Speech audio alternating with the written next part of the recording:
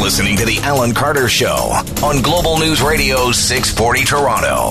Welcome to the program. Thank you so much for being with us in kind of a gray day out there, but nevertheless, it's Greater Toronto Day. Happy Greater Toronto Day, everybody. Happy Greater Toronto Day.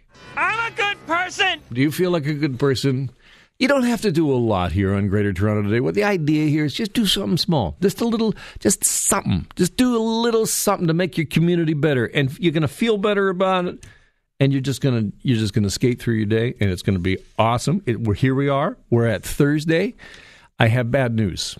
The apocalypse is upon us, and I apologize that I have to tell you this, but former ministers of health, and you might have heard about this from Tina in the news, former ministers of health say that the apocalypse is coming, and it is coming in the form of cuts to public health. And today, boom, goes the letter. And in the letter from these former ministers of health, all kinds of warnings. Walkerton, SARS, measles, Michael Bublé, all afflictions that will be visited upon us if cuts to public health are not reversed. Here is former health minister Helena Jaczek. We think that this is a fairly unprecedented situation when 10 former ministers have signed a letter like this. We're doing it from a non-partisan basis in the interests, obviously, of public health and the public health system across the province. So our advice to this government is essentially, please, would you actually look before you leap into action? We need a robust public health system in Ontario. It's vital to the health of Ontarians. Thank you. How can you not believe that voice? Like right there, you're like, please do not, you look before you leap, and you think, tea for everyone, and my goodness. But now, Doctor, by the way, Dr. Helena Jaczek carries a lot of weight. She carries a lot of water in the community, and so her warning should not go unheeded. However, I think there's time here for some truth, and for the truth, we go to Antonella Artuso. She is a journalist in the Queen's Park Press Gallery who writes for Sun Media. She is affectionately known as Twos, by the way. And she has a way of just cutting through the rhetoric and asking a piercing question. And listen to her here. This is in this same press conference with Helena Jaczek where Joe Cressy, Toronto councillor Joe Cressy, was there. And listen to Twos here as she puts this question to Joe Cressy.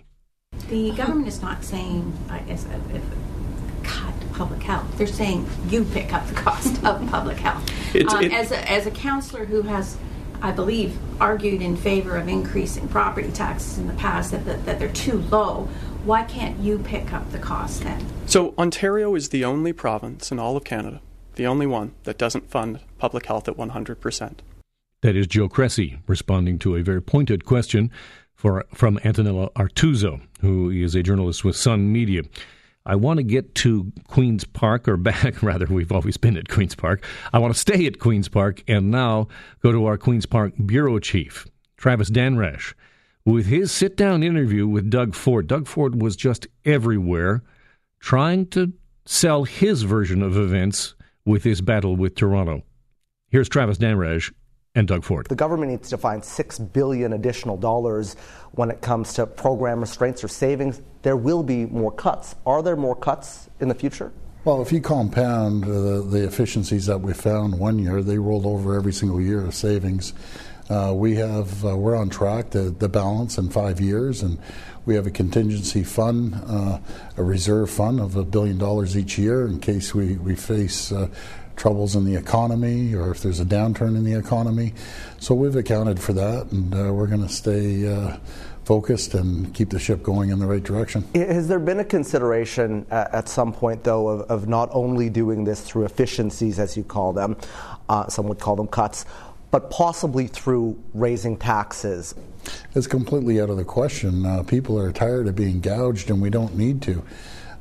Keep in mind, we inherited a $15 billion deficit, a $347 billion debt, which is the largest debt, sub-sovereign debt in the world. We're paying $1.5 million an hour on interest alone, $36 million a day interest alone, $13.3 billion a year in interest paying off the debt. It's not sustainable. We're mortgaging the future of their grandchildren and children if we continue spending money, and that's what the previous government did for 15 years. So essentially the message, and I know that you've said this across the board, everyone really needs to tighten their belts. Mayor John Tory says he is willing to do that. He is willing to work with you in good faith. It's just he feels that this $177 million was dumped on them that they have to find this year. Well, we're going to work collaboratively with not only the Mayor of Toronto, but other mayors. And my concern with the City of Toronto and the Mayor is I ask the people at home, we're asking for 1% savings for the City of Toronto. And that's not much on a $13.5 billion budget, which went up 40% in 5 years. And I asked the people at home, have your services increased 40% from the City of Toronto? The answer is no. And he says that he is willing to do that and look for efficiencies. It's certainly difficult for Toronto or for other cities to do that kind of midway through the year. You know something, I disagree with that. We had to find efficiencies. He has a lot of room for efficiencies. There's tremendous waste at the city. The auditor for the city came in and gave 228 recommendations to save money, and they didn't adopt any of them. So that's kind of scary. I'm pro-life because I believe in human rights. An MPP of yours was at an anti-abortion rally here on the grounds of Queen's Park. You haven't really commented on what Sam Oosterhoff had to say, and you've kind of sidestepped the question yesterday about whether or not you feel a woman should have the right to choose. Why can't you answer that question directly? Well, number one, it's a federal issue. Number two, but abortions are being funded through OHIP in this province. But in saying that, I know, but I'll make it very clear, I'm not touching that issue. We're going to leave the abortion issue the way it is. We have bigger fish to fry. There isn't one door that I knock on. Matter of fact, in the last 11 months, not one person has ever come up to me, and the thousands of people I've met have brought that up to me. They're concerned about the economy, about jobs, and that's what we're going to focus on. There was a Special Olympics event where there were young athletes and parents, some of the most vulnerable people in the province. Well, that's the first event I've ever had some booze, but anyways. You were booed last night at a conference here in Toronto. Thank you for the warm welcome, my friend. It wasn't the kids that were booing, it was the school teachers. And let's go for last night. When I was they had one guy sitting there that texted me later on in the day, that night, all proud that he was the only guy that did their little boo. But, you know, when I go out to the people and I go in the back of the factories and I go in the offices, the economy's booming right now. We created the environment for over 170,000 new jobs. The province has never seen so many jobs being created under any government like we've created it. You said, though, that you don't really pay attention to polls, that you only pay attention to the polls which are voters. On election day. But I mean, these are voters, and there certainly are people that are concerned with the cuts. Have you thought about changing direction when it comes to that? Have you thought about the response that you've received at a couple of these events? I listen to the real people in the back of the factories and the businesses. But those aren't real people? No, well, the real people, they never voted for me in the first place because they were so proud to tell me that when they text me, like one guy that was shouting and screaming last night. They won't vote for me now, or they won't vote for me in 100 years. But these are the same people that have their hands in the public trough, that have been getting money from the public, hardworking people in the back of factories, in the offices, small business owners, and it's not sustainable. We can't keep going the way we're going. That is Premier Doug Ford in conversation with Global News Queen's Park Bureau Chief Travis Dhanraj. You can watch that interview on Focus Ontario this weekend because some of us just can't get enough DOFO. Am I right or am I right? Not to mention the T-Dan. I'm just making up nicknames for Travis now. I'm sorry, Travis. I apologize. Don't call HR. Some roads are meant to be broken. Some songs are meant to be sung.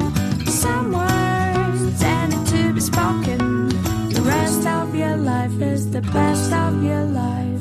Some lead and some only follow. Some dance to a different drum. Tonight turns into tomorrow. The best of your life is the rest of your life.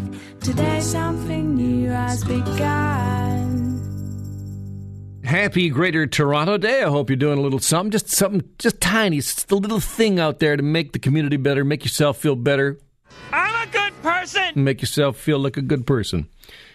Game 5, Raptors-Bucks, 8:30 tonight in Milwaukee. The series is tied. I was recently in Milwaukee covering the Raptors for Game 1. And my goodness, it struck me again, the difference between sports journalism and political journalism being the more natural habitat of mine, being at Queen's Park, kind of shouty. And so, like I often do, I just blundered into the world of sports journalism and made somewhat of a fool of myself, I worry. For example, when Nick Nurse walked up to meet the media, I'm used to when that happens, like it's free for all, elbows up, everybody goes. And the coach stands there and there's a beat and nothing happens. And I think, all right. So I ask him, hey, dude, coach, did you bring a guitar to Milwaukee? And he says, next question. He makes some joke about it being a violin. Next question. Like, Alan, please stop crying. So to talk to me about how I blundered and the difference between sports and political journalism, I am joined by Scott Stinson, who is a columnist with Post Media. He writes on both politics and sports. He is in Milwaukee covering Game 5. Hey, Scott.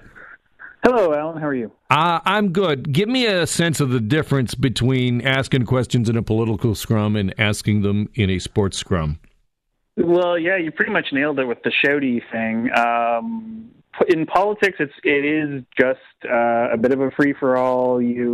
The politician stands up there and everyone kind of barks over each other, and usually somebody who starts barking loudest, gets the question in, and then somebody else does it, and yeah, it's a bit more intense, for lack of a better word.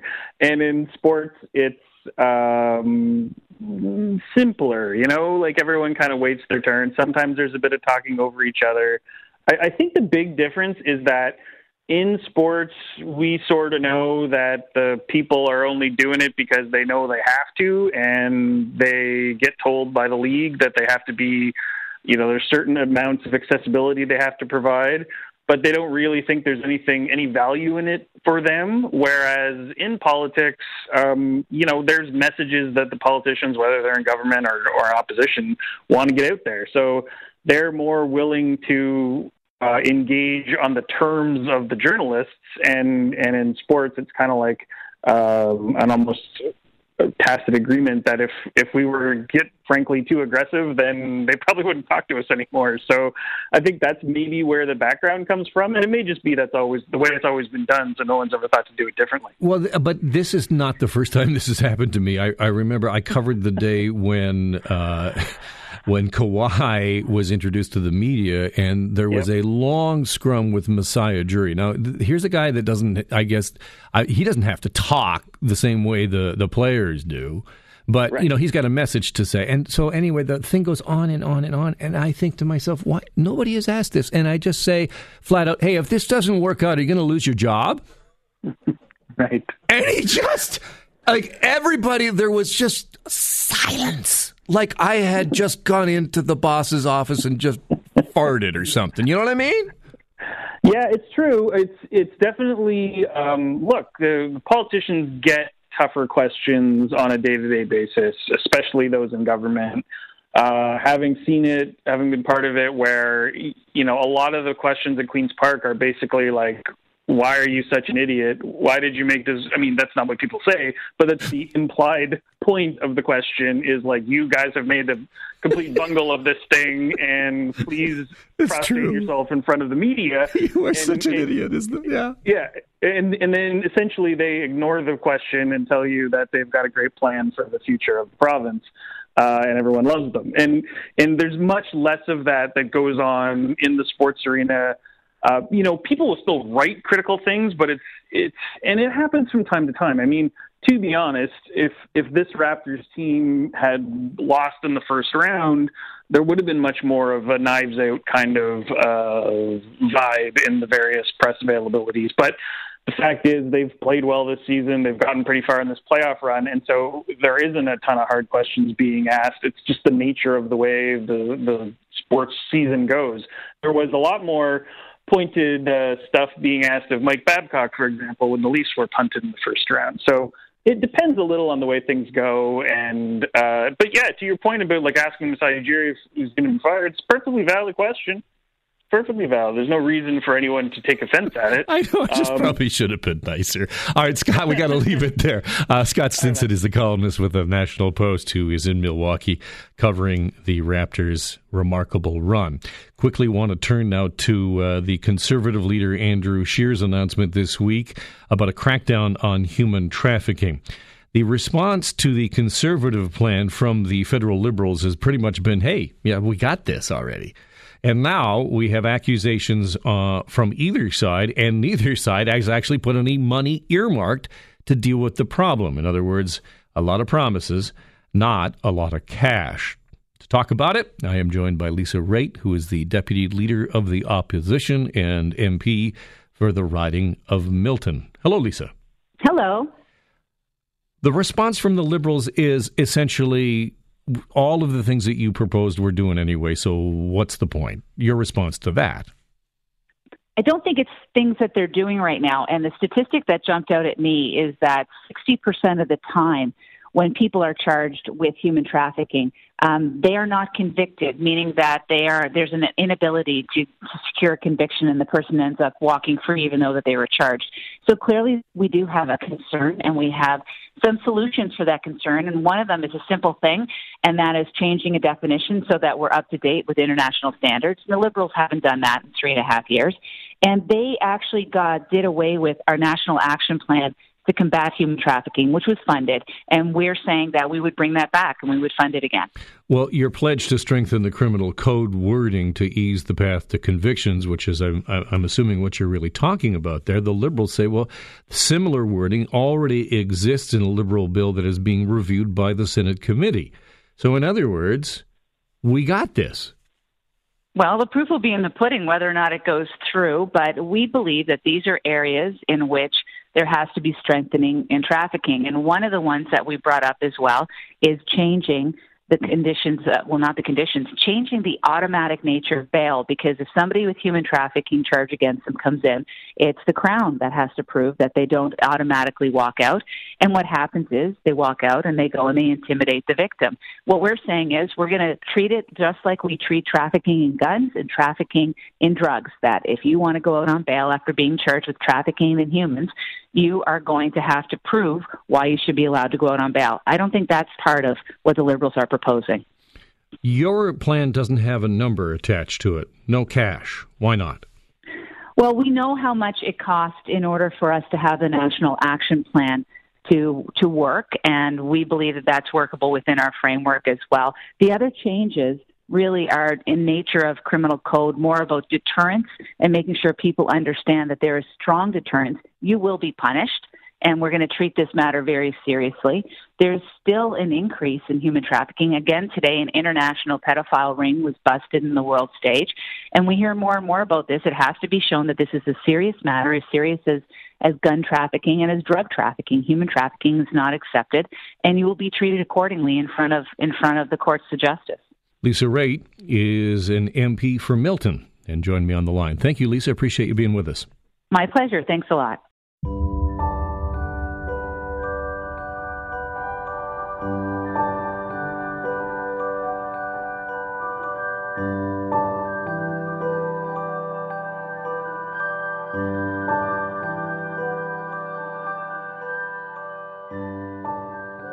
Even though it's gray and kind of dismal outside, I think a lot of us are thinking about vacations. It's just over the horizon, especially for the kids. You know, school's out not too long from now, and then the exodus will begin. And as our exodus begins, we're hoping that there's an exodus elsewhere that comes here. Because I don't think anybody needs to be convinced about the economic implications of tourism and what tourism dollars can do for an economy. Recently, the federal government announced a $58.5 million investment over 2 years to help communities improve tourism facilities, and that's focused on trying to get people in on what's known as the shoulder seasons, off seasons, plus also specific funding for various communities that maybe haven't been targeted for money before. And then just today, the Ontario government announcing, and here's the announcement from the Ontario newsroom. The Ontario government is investing more than $1.7 million in cultural tourism events. It will help drive tourism spending, and this is through something called the Ontario Cultural Attractions Fund. And this gets awful complicated real quick because there are so many different groups involved, and where the funding goes is always difficult to follow. For example, there are recent headlines here from the CBC that the province is slashing funds for Tourism Toronto, and that the city estimates that it will be a $100 million shortfall in funding for Tourism Toronto. So what does that all add up to mean? Andrew Weir is Executive Vice President of Tourism Toronto and joins me on the line. Hi, Andrew. Hi, Alan. What's going on? Are you getting money? Are you losing money? What's happening? Well, we've seen over the last number of years how powerful an economic driver tourism is. You mentioned it, just in the introduction there. And so I'll just start with a bit of context and then get to some of the current situation. So the context is Toronto has about 44 million visitors a year, and they spend about $9 billion here, which is all export. That's money coming in from other cities and countries coming into our economy. So what we've seen from a funding standpoint recently is some up, some down. The provincial side is down, and that's the really concerning part. Is it's a significant portion of our funding. It's about a little over $9 million a year that comes from the province, and that's being eliminated. So our view would be this is the wrong time to be making that kind of move. We've seen how impactful that spending can be. A great example right now is the Collision Conference that I know many people are aware of going on at Exhibition Place right now. That's about 25,000 people that have come from all over the world, primarily the U.S., for the largest tech conference in North America. Is there taxpayer money in that? Is there taxpayer money through Tourism Toronto in that? There's some funding from the city. There's other, our sales team worked on that for about 2 years to attract that event here, and it's going to be here for the next 3 years, this year plus 2 more. It's typical that when we attract a big event like that, sometimes there are incentives that are associated with that. Either, usually it's helping defray some of their costs for venue rentals or things like that. So, yes, that's exactly what tourism sales and marketing funds when we're talking about some of our business events. We have a global sales team. We have people based in Chicago, Atlanta, San Diego, Washington, and that's what it takes to be one of the major cities in North America. In fact, we just announced this morning, just one more data point for you, that Toronto ranked, we just found this out, ranked number 1 of all cities in North America last year in hosting international meeting delegates. So convention and meeting delegates that came from another country. It's not a huge surprise, given the nature of Toronto as such an international city, but still number 1 in North America is a pretty big statement. So then how do you react to this? Working. So how do you react to this government announcement then of $1.7 million in cultural tourism? I mean, where's that money going? Not to Toronto, I'm assuming? That's a long-standing funding program. They've announced this year's grant recipients. It's not new funding per se. That's a program that's been in place every year. I haven't actually seen the details of the announcement, so I don't know how much of that is coming to Toronto events or not. But typically it's spread across the province. But that is a long-standing program that's been in place for quite a while. But this is what the government will say, well, look, here's what we're doing. We're doing this thing when there's any kind of criticism about cutting funding to be able to, as you point out, spend money to make money. Well, I think there's a couple things to keep in mind. So on the one hand, that's a long-standing program. There's a couple like that. There's one called Celebrate Ontario. There's another called the Ontario Cultural Attractions Fund, which I think is the one you're referring to. At a broader level, the province, at the moment at least, has removed substantial funding from the tourism marketing and sales across the province, and that's a concern because we've seen how powerful it can be, not just for Toronto, but for economies across the province.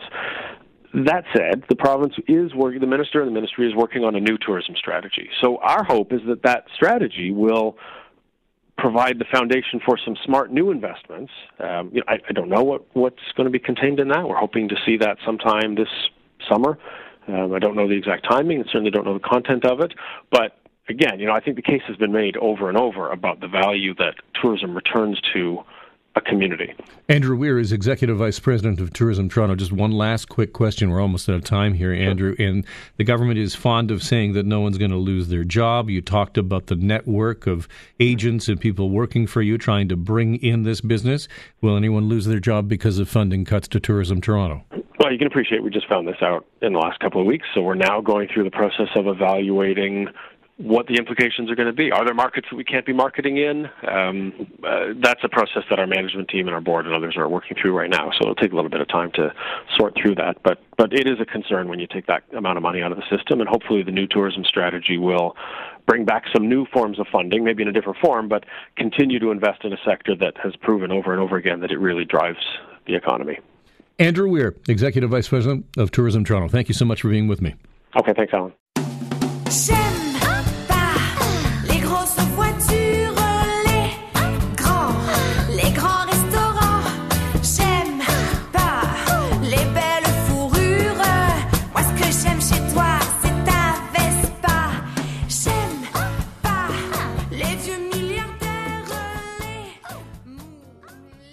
I have sad news.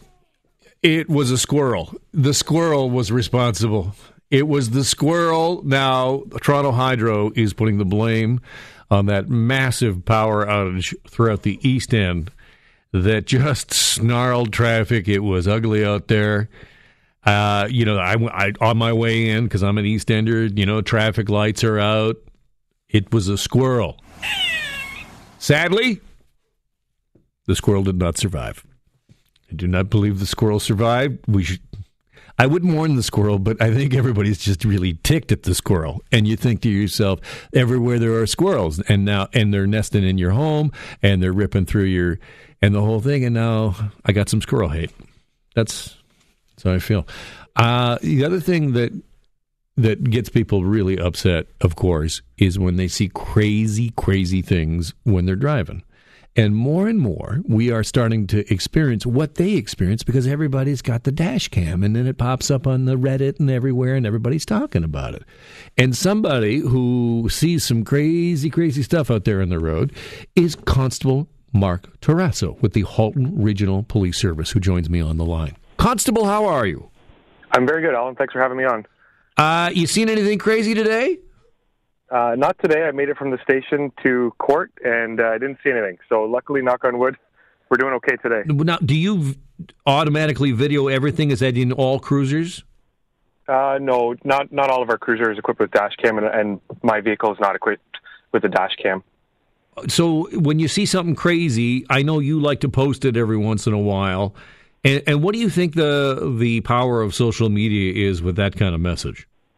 You know what? It's great. The social media has been a great tool for me to use to try and educate more people. I catch one person using their phone while they're driving, and I can kind of educate that one person through a ticket.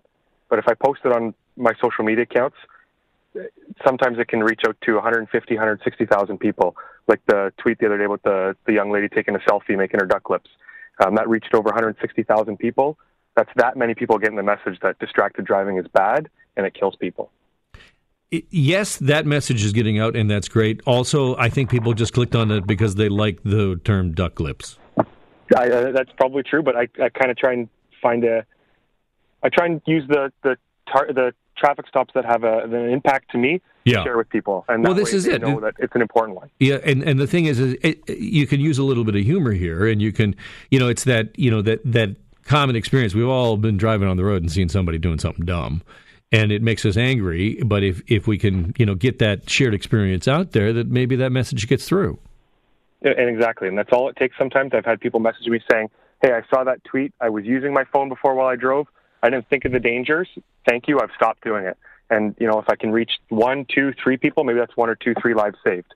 So, and that's kind of the hope of what they're trying to do. And, I catch, for everyone that I tweet about, I catch 10 more that maybe don't have as an interesting of a story, but they're getting caught and they're getting the message as well that it's dangerous to be doing that. So when you're spotting people, you're just driving along and you're just seeing something crazy because people are not paying any attention. They don't see you, even if you're in a marked or an unmarked vehicle? Yeah, before my current marked vehicle, or my unmarked vehicle, I drove a marked Expedition. It was like a massive billboard. And I'd have people pull up beside me while I was stopped at the red light using their phone. The other day I was on a bicycle in uniform on the side of Dundas Street in Oakville, and I had a driver drive past me staring at me, not realizing who I was because he was too, engaged in his phone to realize who I was. Even when I knocked on his window, he still didn't, I don't think it clued in until I told him to pull over that it was a police officer. His mind just wasn't focused on the road. It was focused on what was on his phone. Was he playing like a Pokemon Go, or what do you think he was doing? That was a couple weeks ago. That was over top of the QEW. I caught a guy playing Pokemon Go. That I've actually caught 2 or 3 people doing that. This guy was just sending a text message. It was actually back when Pokemon Go first started. We were seeing a lot of people doing it, playing Pokemon Go while driving. Like totally distracted, not paying attention to anything on the roads, more focused on a childish game, unfortunately. Have you ever found anybody playing Fortnite? That I don't think I have, not yet. I wouldn't know what it looks like, so well, really? I don't know if I've caught anybody. No. Let me introduce you to my 10-year-old son. If I do, I will call you and let you know. I'm telling you, I know he's too young to get a license, but I worry about the boy. I think that's the kind of, that whole generation is going to be like that. Like, thank goodness we're moving towards self-driving vehicles because there's just more and more distractions. And I guess I wonder, do you have in you some sense of sympathy for those of us that, and I'm not saying I do it, but my goodness, I am on call and having to deal with stuff from my office no matter where I am, whether I'm here on the road all the way up to Don Mills. It's just part of life now. It is, and to be honest, I have very little sympathy for people. You can get a pair of headphones that have a microphone built in them from your local dollar store for $1. It's 1/600th of the cost of the ticket. You can use your headset while you're driving. It's legal to do so. You're legally allowed to push one button to accept the phone call if your phone's mounted on your dash. There's really almost no excuse as to why anybody needs to be holding or using their phone while driving. That exemption is in there that people can talk on the phone as long as it's hands-free. So I really don't have much sympathy. I stopped a young lady a couple years ago. Her uncle was killed in a distracted driving collision, and she was still using the phone. Like, that's the ultimate that somebody paid in a collision, and she still didn't get the message that it was wrong, so she got a ticket as well. Constable Marc Taraso is with the Halton Regional Police Service, and where do we follow you on your various mediums and platforms, Constable? Well, you can follow the Halton Police account at Halton Police, or you can follow me directly at MT9345, and that's me on Twitter, and you can see all the action, the people that we stop on there. Could you do me a favor, too? Could you do me a solid? Could you just cruise by Nelson High School in Burlington on New Street and just rattle the kids? Just do it for me, because that's where I went to high school. And I just drive by and just be kind of ominous. Could you do that for me? My old high school as well. Go Lords. I will certainly do that and make sure that they're being smart. All right, sir. Constable, thank you so much for being on the program. Thanks for having me. We have a little time. We're going to rip, and we are going to read. And to do this, I get my sheets here, which I have not yet seen. These are news stories that have been plucked from the news wires by the intern. The intern, David, who is doing tremendous work. Thank you, David. Hit me with the beat. Boom. Company's new chicken nugget flavored ice cream proves controversial. An Irish ice cream company is causing a stir online with the debut of its unusual new flavor, chicken nugget. XXI Ice, based in Dundalk, unveiled its latest creation, chicken nugget flavored ice cream. The company released a video showing how the ice cream is made, which actual chunks of McDonald's chicken McNuggets are broken up into the vanilla ice cream and more chicken nuggets on top as a garnish. Man pleads guilty to taking lemur from California zoo. Federal prosecutors say a man has agreed to plead guilty to stealing a ring-tailed lemur from a South California zoo. The U.S. Attorney's Office says in a news release that 19-year-old Akinis Kasbar of Newport Beach agreed to plead guilty to one misdemeanor count of unlawfully taking an endangered species. Don't try saying that cold at home on your own, folks, because BAM! That's how you rock it! Boom! Oh, one more. Gucci faces cultural appropriation backlash over $790 Indy full turban. Gucci is in hot water.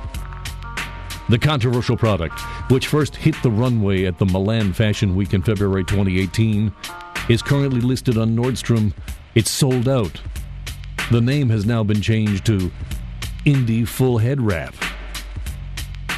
Boom, folks. Back tomorrow on the Alan Carter radio program, ripping, reading, and rolling out of here on Greater Toronto Day. Do something nice, people. I'm a good person.